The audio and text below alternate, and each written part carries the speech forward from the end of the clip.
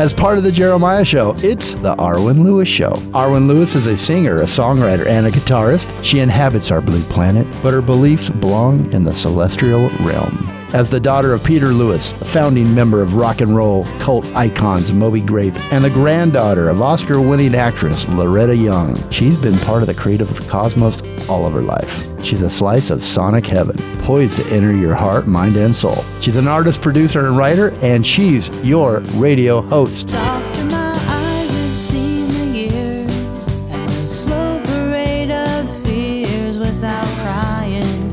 Now I want to understand. Good morning, everybody. You're listening to the Arwen Lewis Show. My show is under the Jeremiah Show platform, and my show features musical artists who have had long, extensive careers in the world of the music business, as well as up-and-coming artists.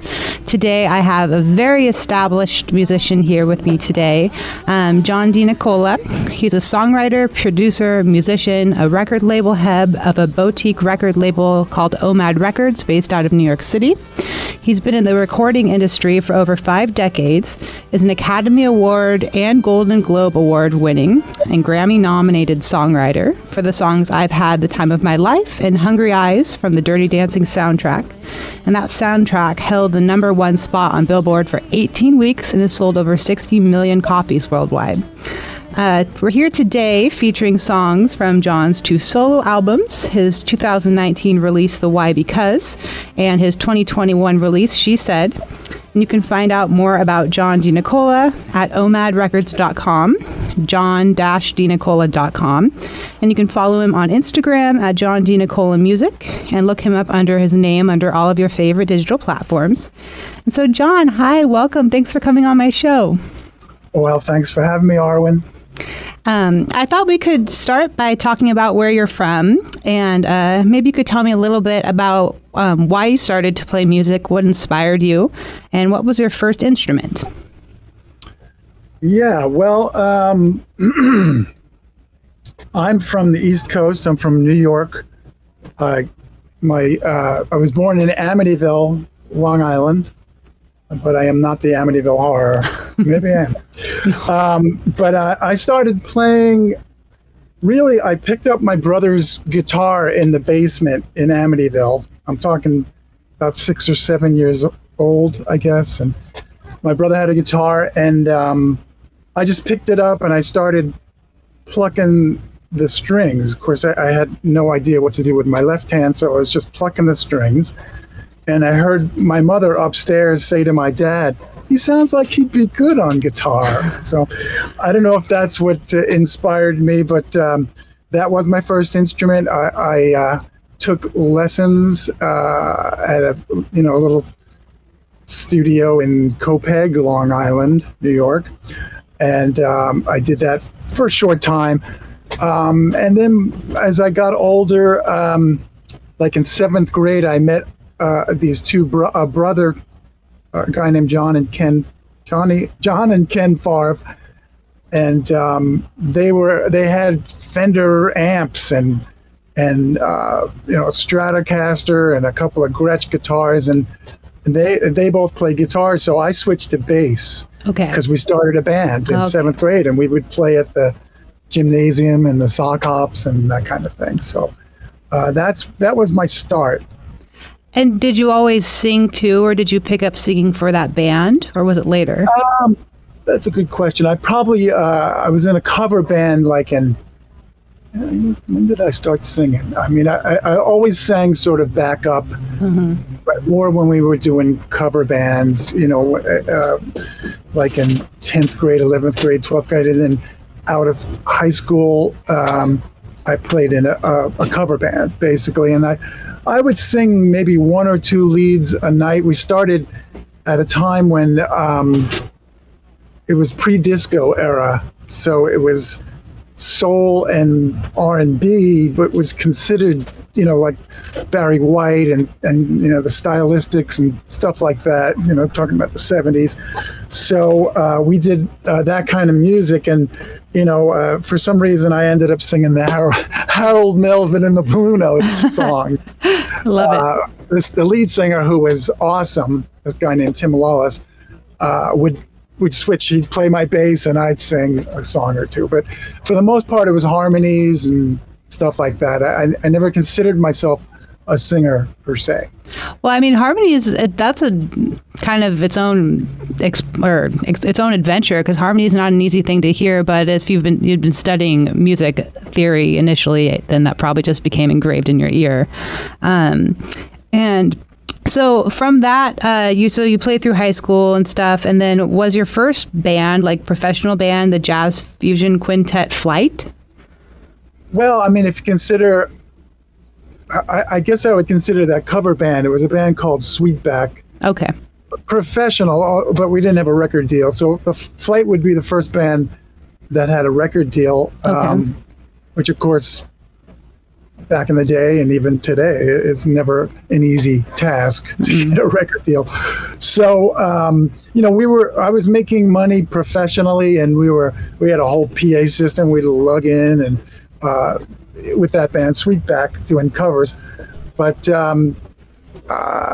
then when I switched to Flight, I went to Berkeley College for a year. Right. Okay. And during that time, I got a call to play bass with this band called Flight. Jim Yeager, who was in Flight, they had done 2 records already for Motown. No, maybe they weren't on Motown. I forget what label they were on. But when I joined the band, we were on Motown. Okay. But Jim Yeager was in my cover band as a keyboard player. So I went away to college, and then I got a call, we need a bass player we're trying to get a record deal again. I guess they lost their record deal as Flight, and Motown signed them. Okay. And it was a jazz fusion band.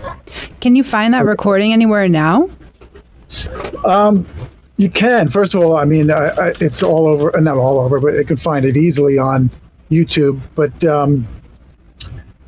I don't know if you know this or not, but Erykah Badu sampled one of our songs for her hit song back in the day.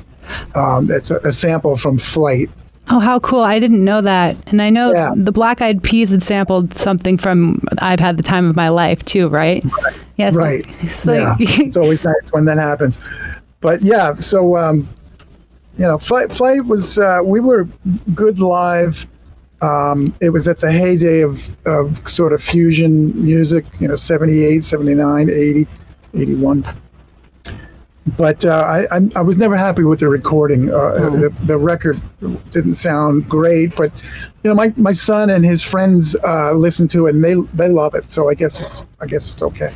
I think it just depends on your sense of taste, and your ears, and it's different. I was having a conversation with one of my guests, George Adrian, a few weeks ago, and he was saying how he mixed his own record, and it sounds beautiful, but he was like, after mixing it and going through all that, I could hardly listen to it anymore for a while, and I think your ears just get so used to something that it's tough. I find that with the records I do here at the studio. You get so deep inside of it, and all the ins and outs of it. It's always fun to kind of not listen for like 6 months and come back and then listen to it again, and you start to hear it with different ears, fresher ears. I totally agree with that. Well, did you go into producing after Flight? And was Kara's Flowers your first band that you produced? I know that you had discovered Kara's Flowers and then they became Maroon 5. How did your production career begin, basically? Yeah, how did your production career begin? Good question.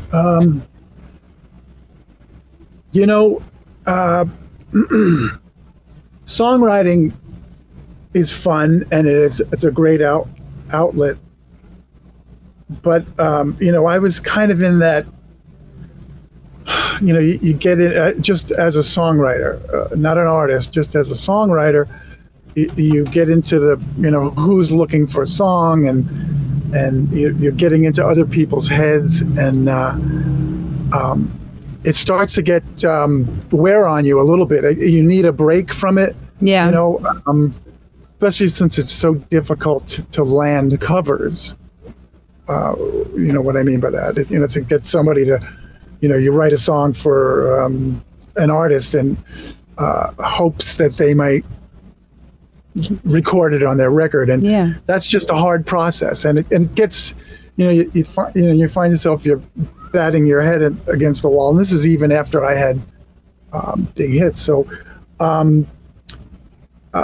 you need a break from it. So that was my and in making demos to submit for artists, it became, in the old days, you could just play a guitar or a piano and sing and say, here's my song, what do you think?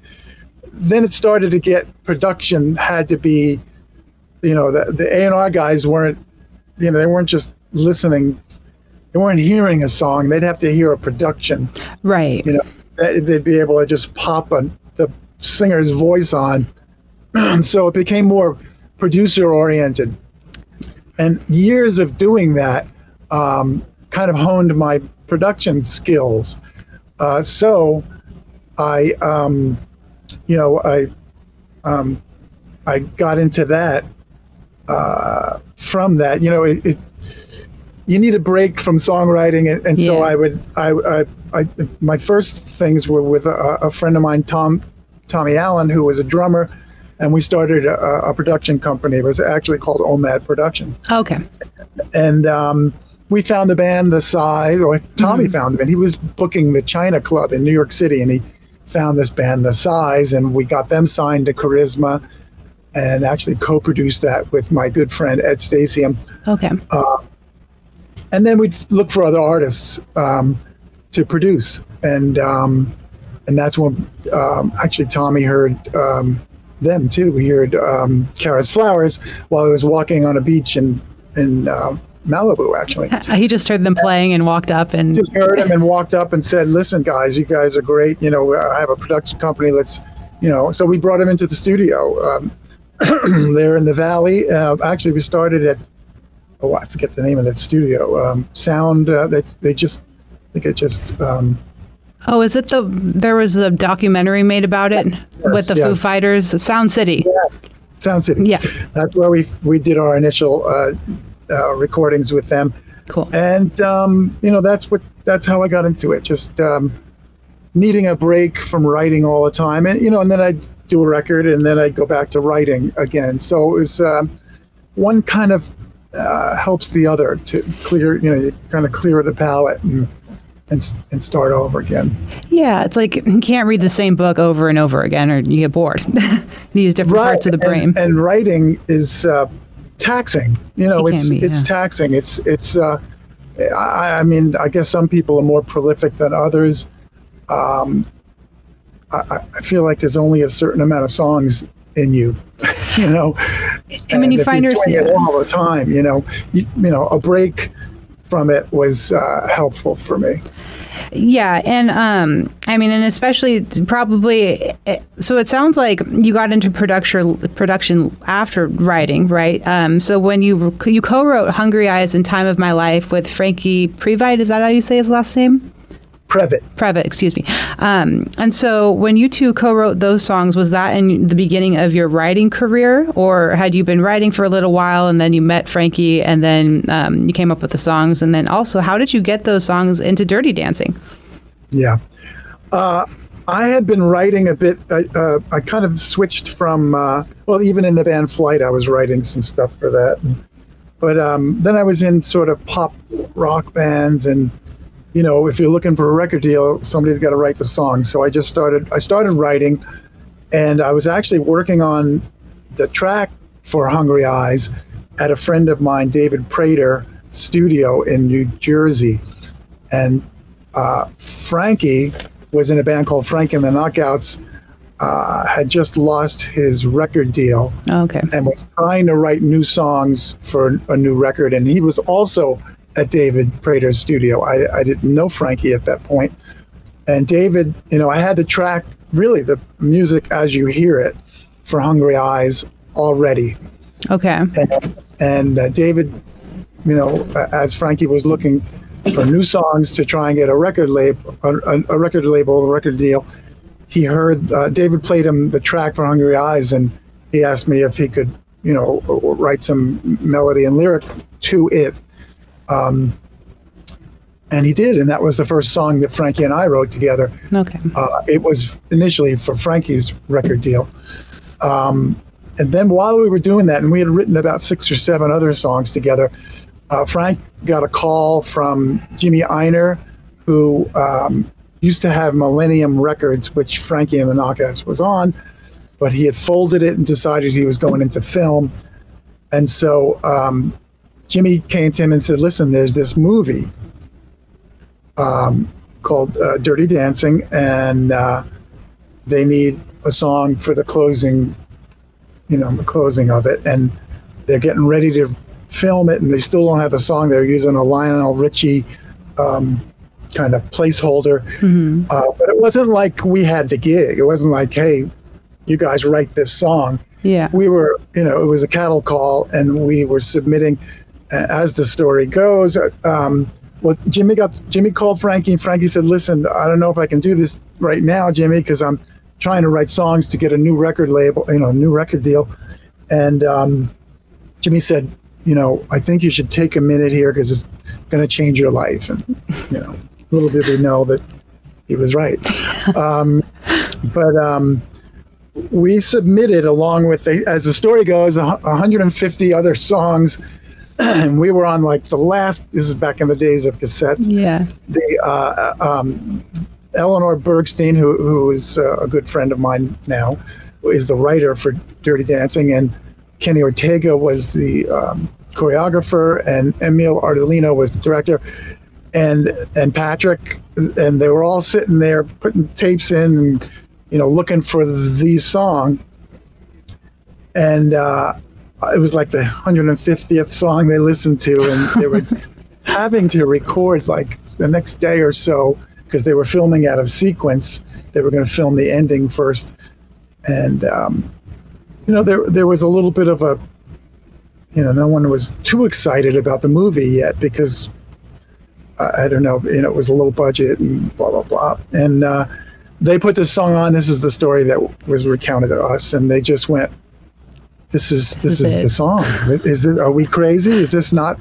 I think Kenny Ortega said, "Are we just like really in need of a song, or is this like the perfect song?" And they were all flipped out, and they loved our demo. They kind of got a demo-itis about it too. Frankie sang the demo with my friend Rochelle Capelli, and Frankie was in the same range as Rochelle, so we didn't have that octave down like Bill Medley eventually did. We're going to run to break really quick, but let's finish and pick up that story right when we come back. I don't mean to interrupt you. And so you're listening to John DeNicola on the Arwen Lewis Show. We're talking about how his songs, I've Had the Time of My Life, and Hungry Eyes got into Dirty Dancing. They are on his album, The Why Because, that we're featuring songs from today. We're going to take you out to break with his song, Love Divine, and that's from his album, She Said, and bring you back in with a recording of I Am Not Willing by Peter Lewis from Moby Grape. That's John DeNicola's version, and we'll be right back.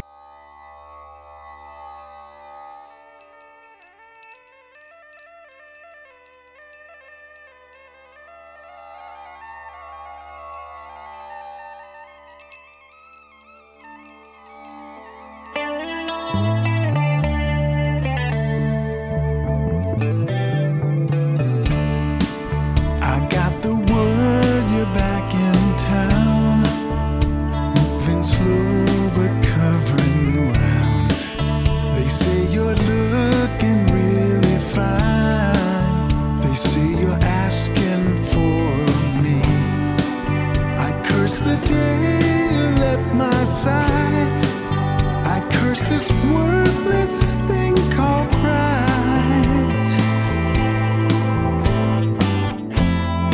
But I am not afraid, 'cause I wanna give you everything that's mine. Prove my loving all the time, and the best is yet to come.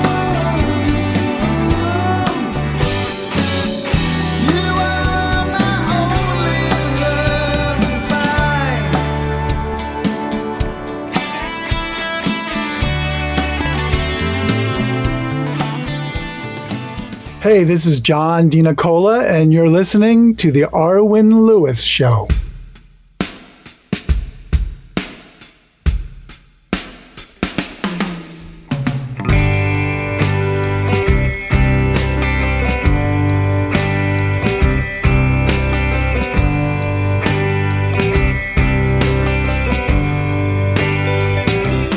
Never doubting, always faithful, she returns.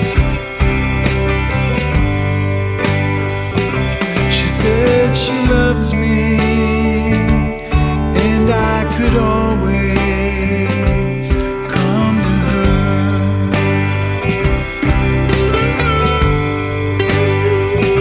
She can't imagine how another lover could have made her turn.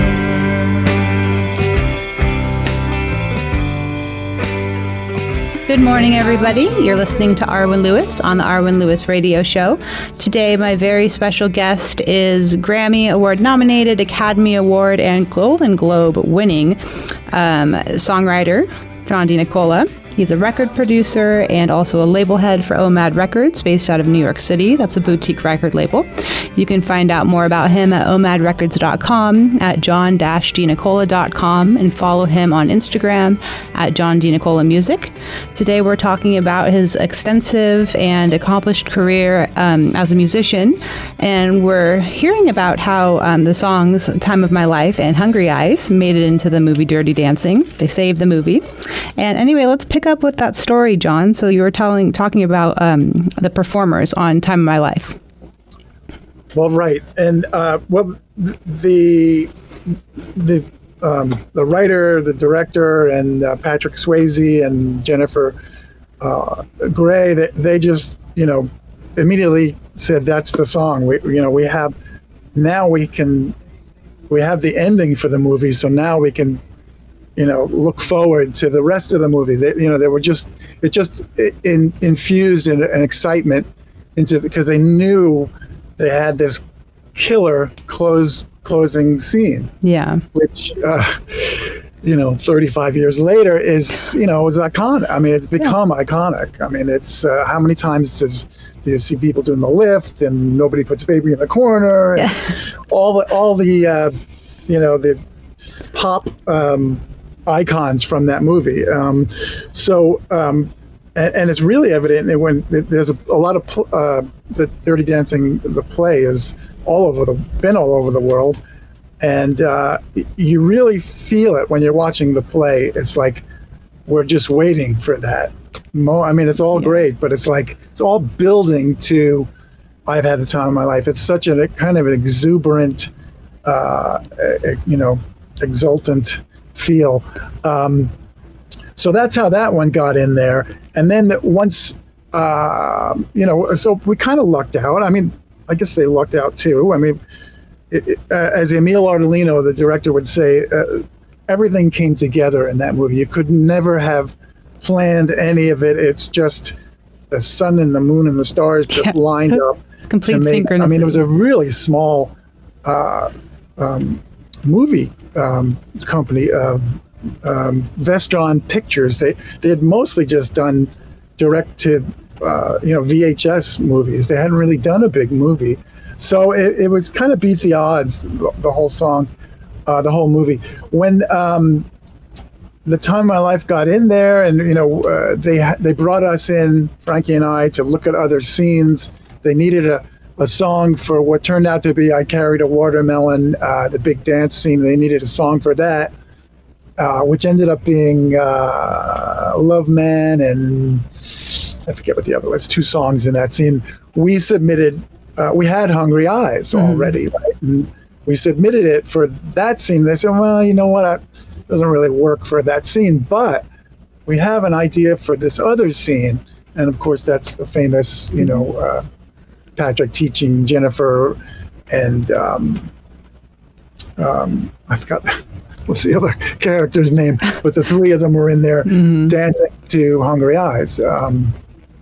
Can you remember? I can't remember. I can't remember it either. I have the memory of like a P. Baby Connie and Gosh, anyway. I can Google it.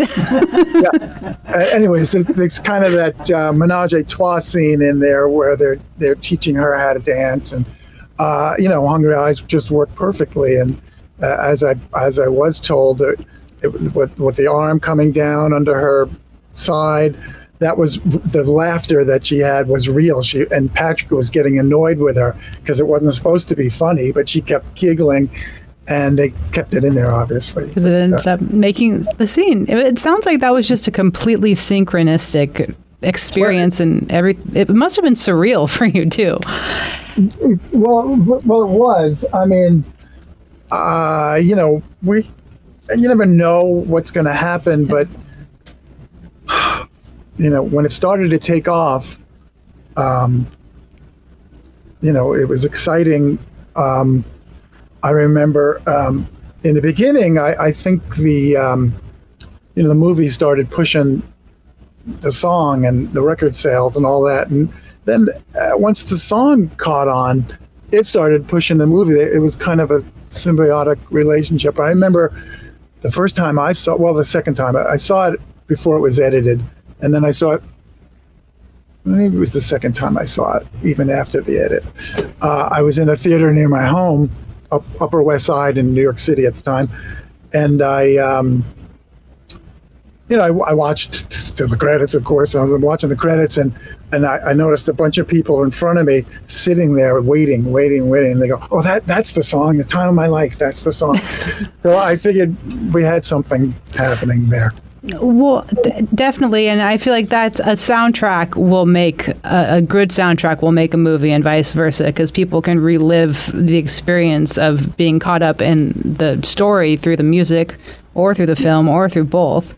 And I feel like you have a lot of kind of some really very beautiful surrealist kind of nuances in your album, The Why Because and She Said. So why don't we start talking about The Why Because? You have your own version of Time in My Life, which is this really beautiful, kind of dreamy, ethereal acoustic guitar version of Time in My Life, and then a pretty true version, true to the original cut of Hungry Eyes that I got to sing background on. And also you've got some originals on there and a cover of my dad's song, I Am Not Willing. For those of you who don't know, my dad's Peter Lewis from Moby Grape, and we're talking to John DeNicola here. John DeNicola has produced records for my dad, Peter Lewis, and myself, and or a record for me. And for I was reading your bio, and it said for I Am Not Willing, you were just in the studio with Jake, and Jake was playing the drums, and you were just kind of having fun with the song, and it ended up by the way, that recording is just outstanding. It's like very true to the vibe of the original Moby Grape recording too, but it has a little more of a shimmer, which I really like. I really love. Did you play that electric guitar? Because I really love that. Yes. I believe I played everything, maybe not the piano. I think I played everything, and Jake played drums, and I think Alan Zahn, our mutual friend, played the piano, if I remember. Maybe it wasn't. Maybe it was this guy named Plinky, guy named Plinky from New Jersey. Nice. That sounds cool. Played the piano. But, I had just moved equipment into my barn recording studio to get my recording studio up here, and we set the drums up with just a few mics, and Jake came in, and I was just trying to get a feel for the room and get a sound and see how the room sounded.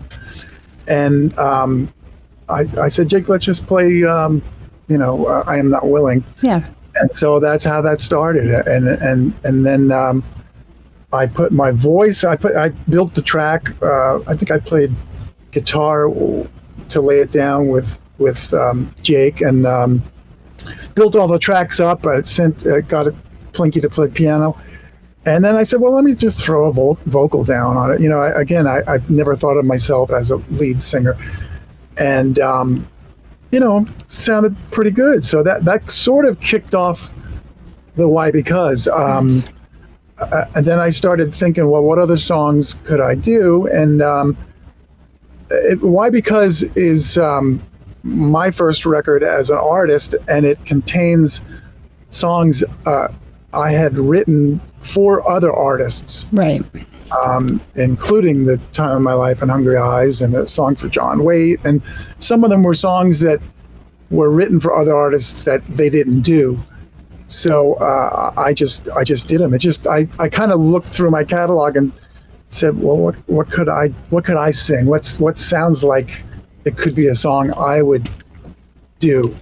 And that's how that happened. We had another song that was You're the Only One, which opens the album, and it was in a Sylvester Stallone movie called Avenging Angelo, sung by Steve Holy, a country singer. And so we're going to take you out to break with I Had the Time of My Life, the song that John DeNicola co-wrote with Frankie Previtt. And then we're going to bring you back in with his song Float on Hope. Time of My Life in John DeNicola's version is off of his record The Why Because, and Float on Hope is on his record She Said. And we're featuring and talking about both of those projects today here on the Arwen Lewis Show. We'll be right back. The time of my life. I never felt this way before. Yes, I swear it's the truth, and I owe it all to you.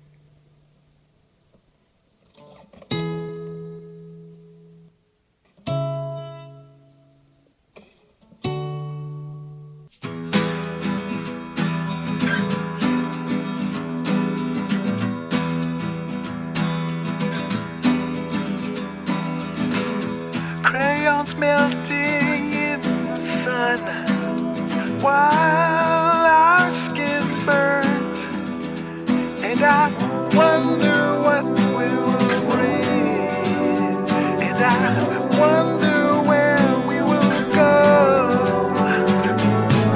Sand blows where our garden was. Mother says goodbye, and I don't leave at all. Tomorrow we'll look down to the sky and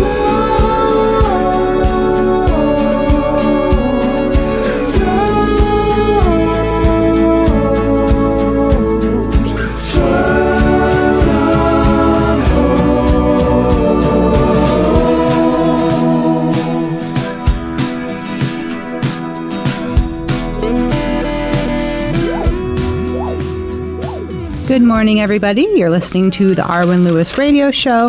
Today, my very special guest is a Academy Award winning, Golden Globe winning, Grammy nominated songwriter John DeNicola. He wrote the songs Time of My Life and Hungry Eyes with his co-writer Frankie Previtt, and those were from the movie Dirty Dancing.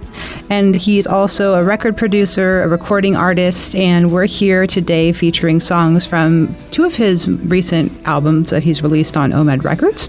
And we're talking about The Why Because, and now we're going to move into his album She Said.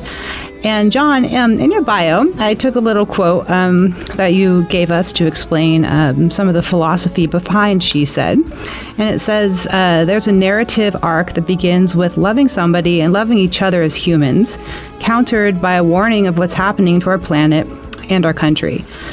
That winds up with at least the possibility of redemption.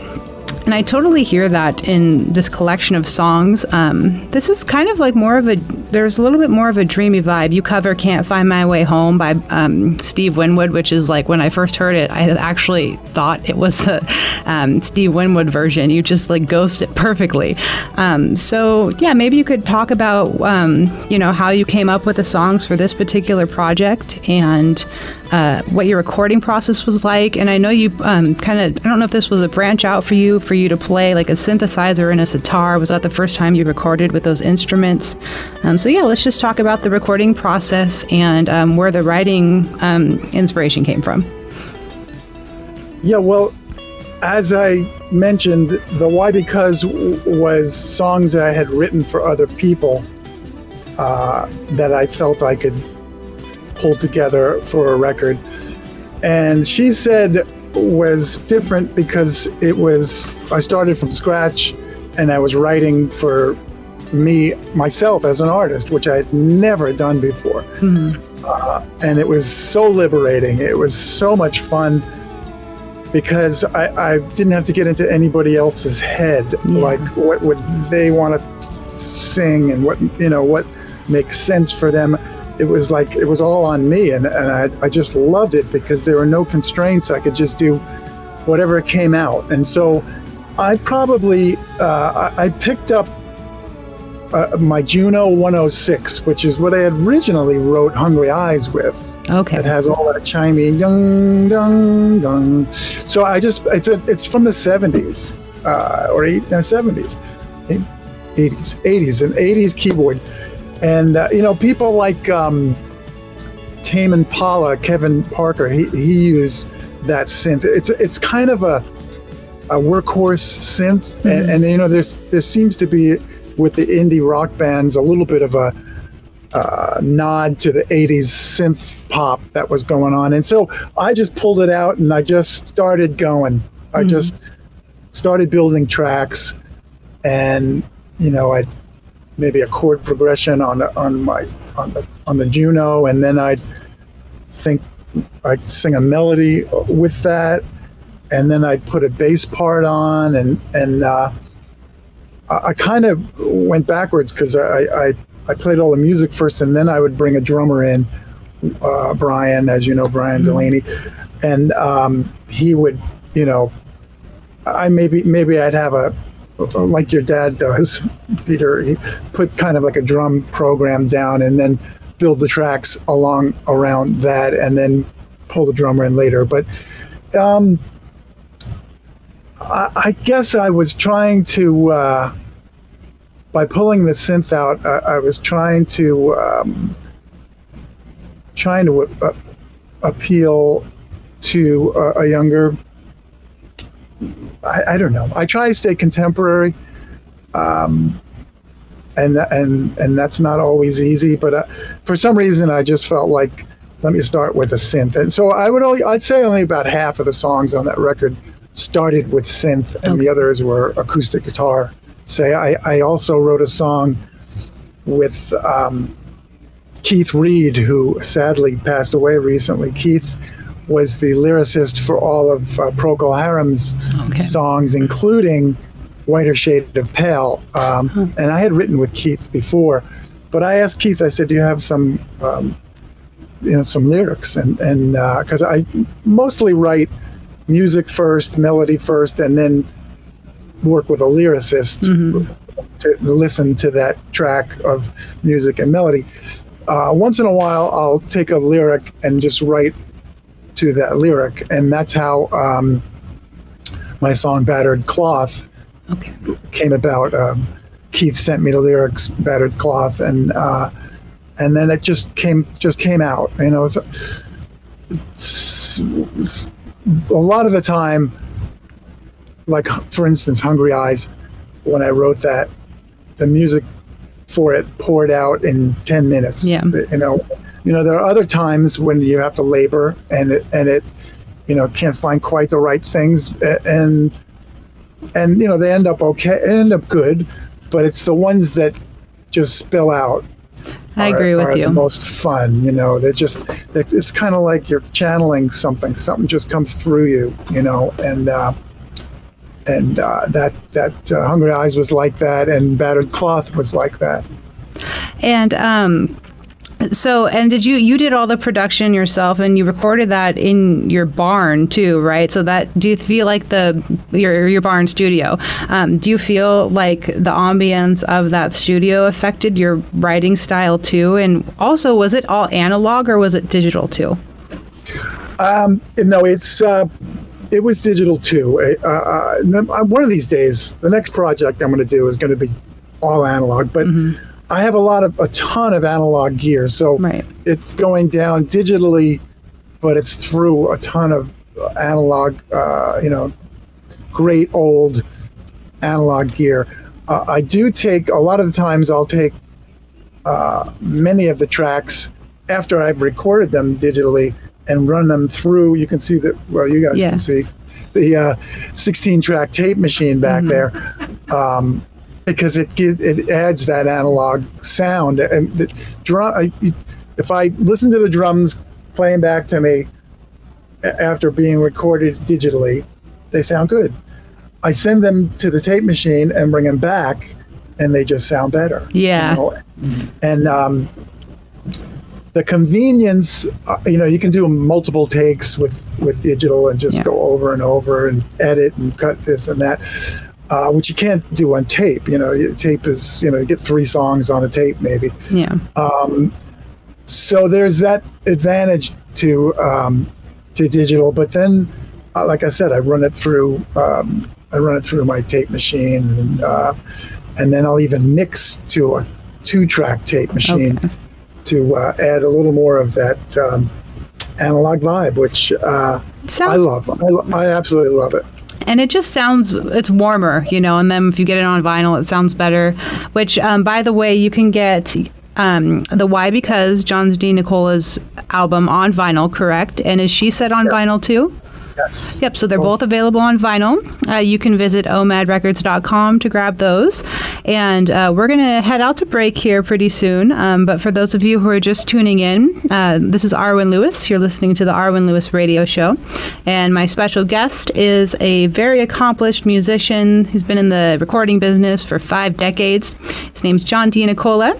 He is an Oscar-winning and Golden Globe-winning, Grammy-nominated songwriter for I've Had the Time of My Life and Hungry Eyes from Dirty Dancing. And he's also a recording artist, a record label head, and a producer. And we're featuring songs from his records, The Why Because and She Said Today. We're going to take you out to break from his song You're the Only One, that's recorded on The Why Because, and bring you back in with Hungry Eyes. That's John DeNicola's version of Hungry Eyes. It's also on The Why Because. And we'll see you in a second.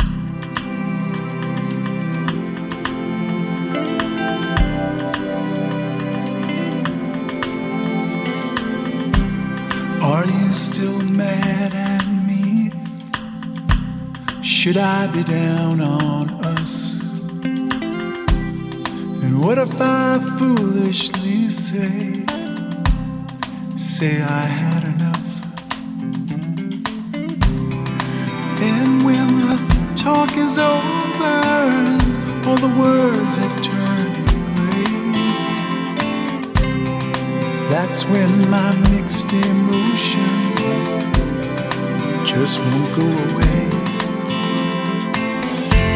So we stand shoulder to shoulder with everything to lose.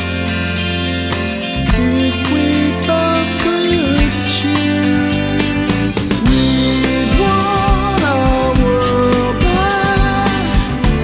I'll do whatever it takes.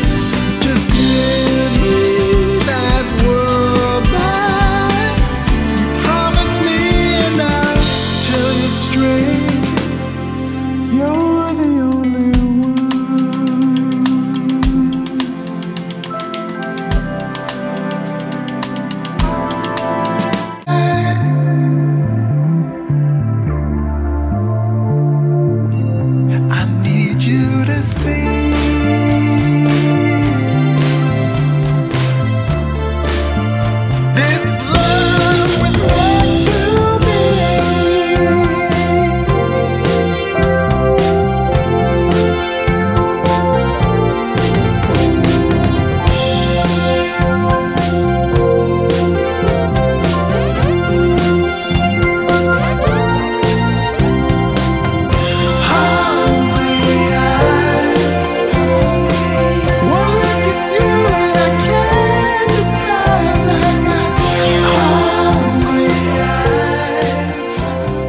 Good morning, everybody. This is Arwen Lewis. You're listening to the Arwen Lewis Radio Show.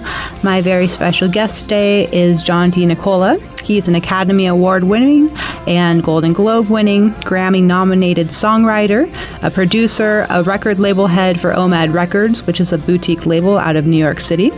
And his songs, Time of My Life and Hungry Eyes, were featured, of course, in the movie Dirty Dancing. And we brought you back in to break with John DeNicola's recording of Hungry Eyes on his record, The Why Because. And also on that record is a beautiful ethereal version of Time of My Life. And John, let's tell everybody, you co-wrote that song, correct? Who are your co-writers on that? Right, that was with Frankie Previtt, who was from Frankie and the Knockouts, and my friend Donald Markowitz. So the three of us, Donnie and I, kind of eked out the music and sent it to Frankie, and it was all in a whirlwind because they needed the song right away. And as I stated earlier, it wasn't like we had the gig. We were competing with every other writer on the planet, so we got lucky. And it sounds like that whole film and soundtrack was complete synchronicity. And you can get that record, The Why Because, as well as John's record, She Said, on OMAD Records. And John, I thought we could talk about OMAD a little bit. OMAD Records is your boutique label in New York City. It's the home to my records. And John produced my first record, Arwen, which is a collection of Moby Grape songs with me singing lead and some of the best musicians in the world on there, including John. And then he's released records for himself, for my dad, Peter Lewis, his son, Jake DeNicola, has a band, Forever, that are on that record label, Rust Dust and The Size. And so it's quite an array of artists with very different musical styles. Was that your goal with OMAD, or why did you find OMAD and start the label? Well, I guess I started, like you mentioned earlier, it was a production company, and we started with Carrots Flowers, who went on to become Maroon 5. We recorded that, and we put we were going to put that out on.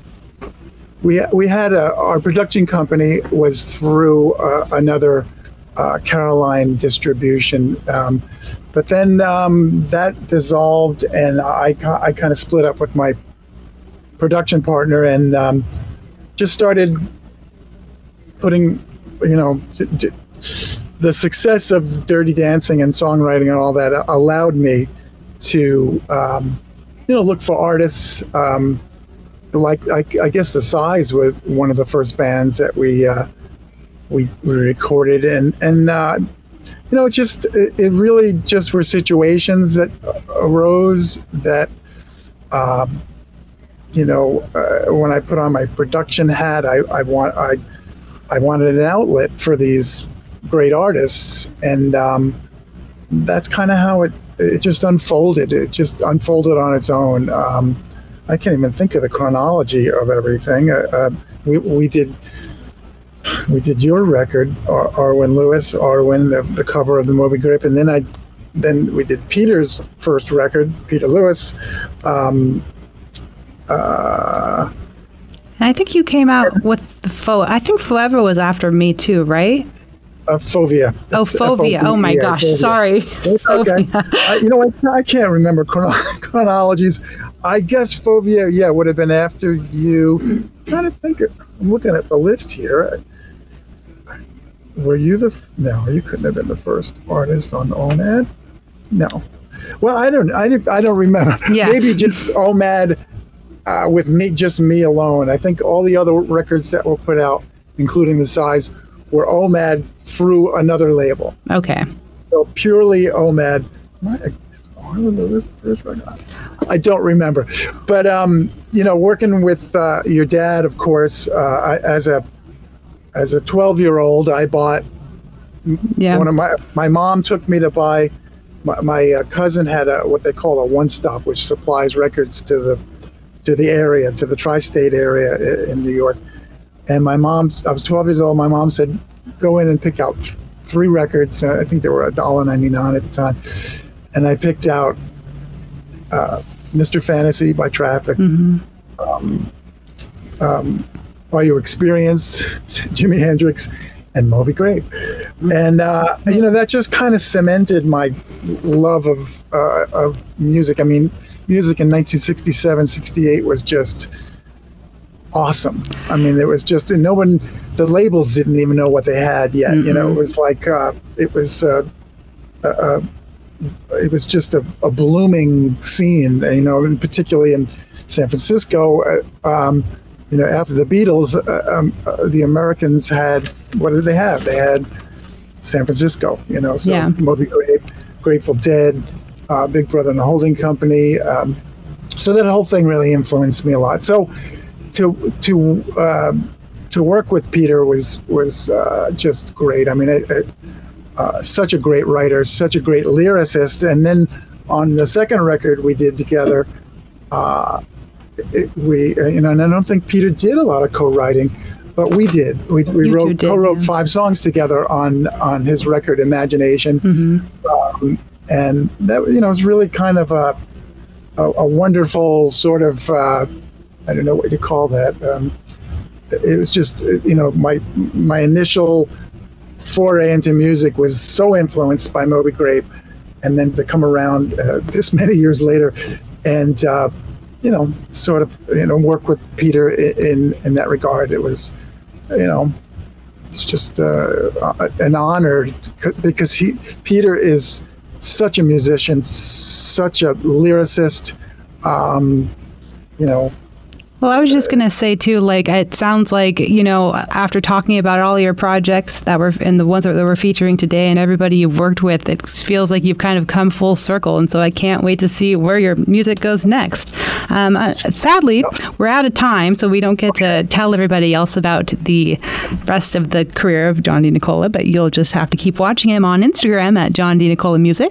Look him up on omadrecords.com and also at john-denicola.com. John, thank you so much for coming on the show today. And everybody, we're going to play in its entirety John DeNicola's She Said from his album She Said. That's the title track. And again, thank you so much, John, and everybody have a good day. Yeah, thanks for having me.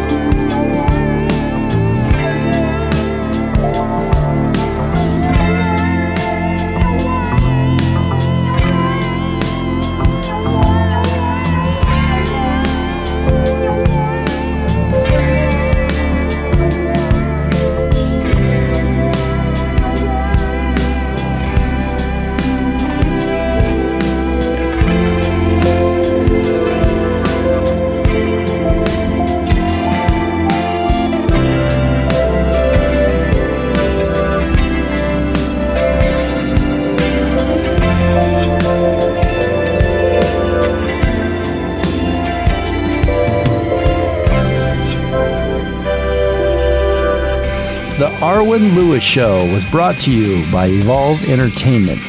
Host, Arwen Lewis. Executive producer, Jeremiah D. Higgins. Producer and sound engineer, Richard Dr. D. Dugan.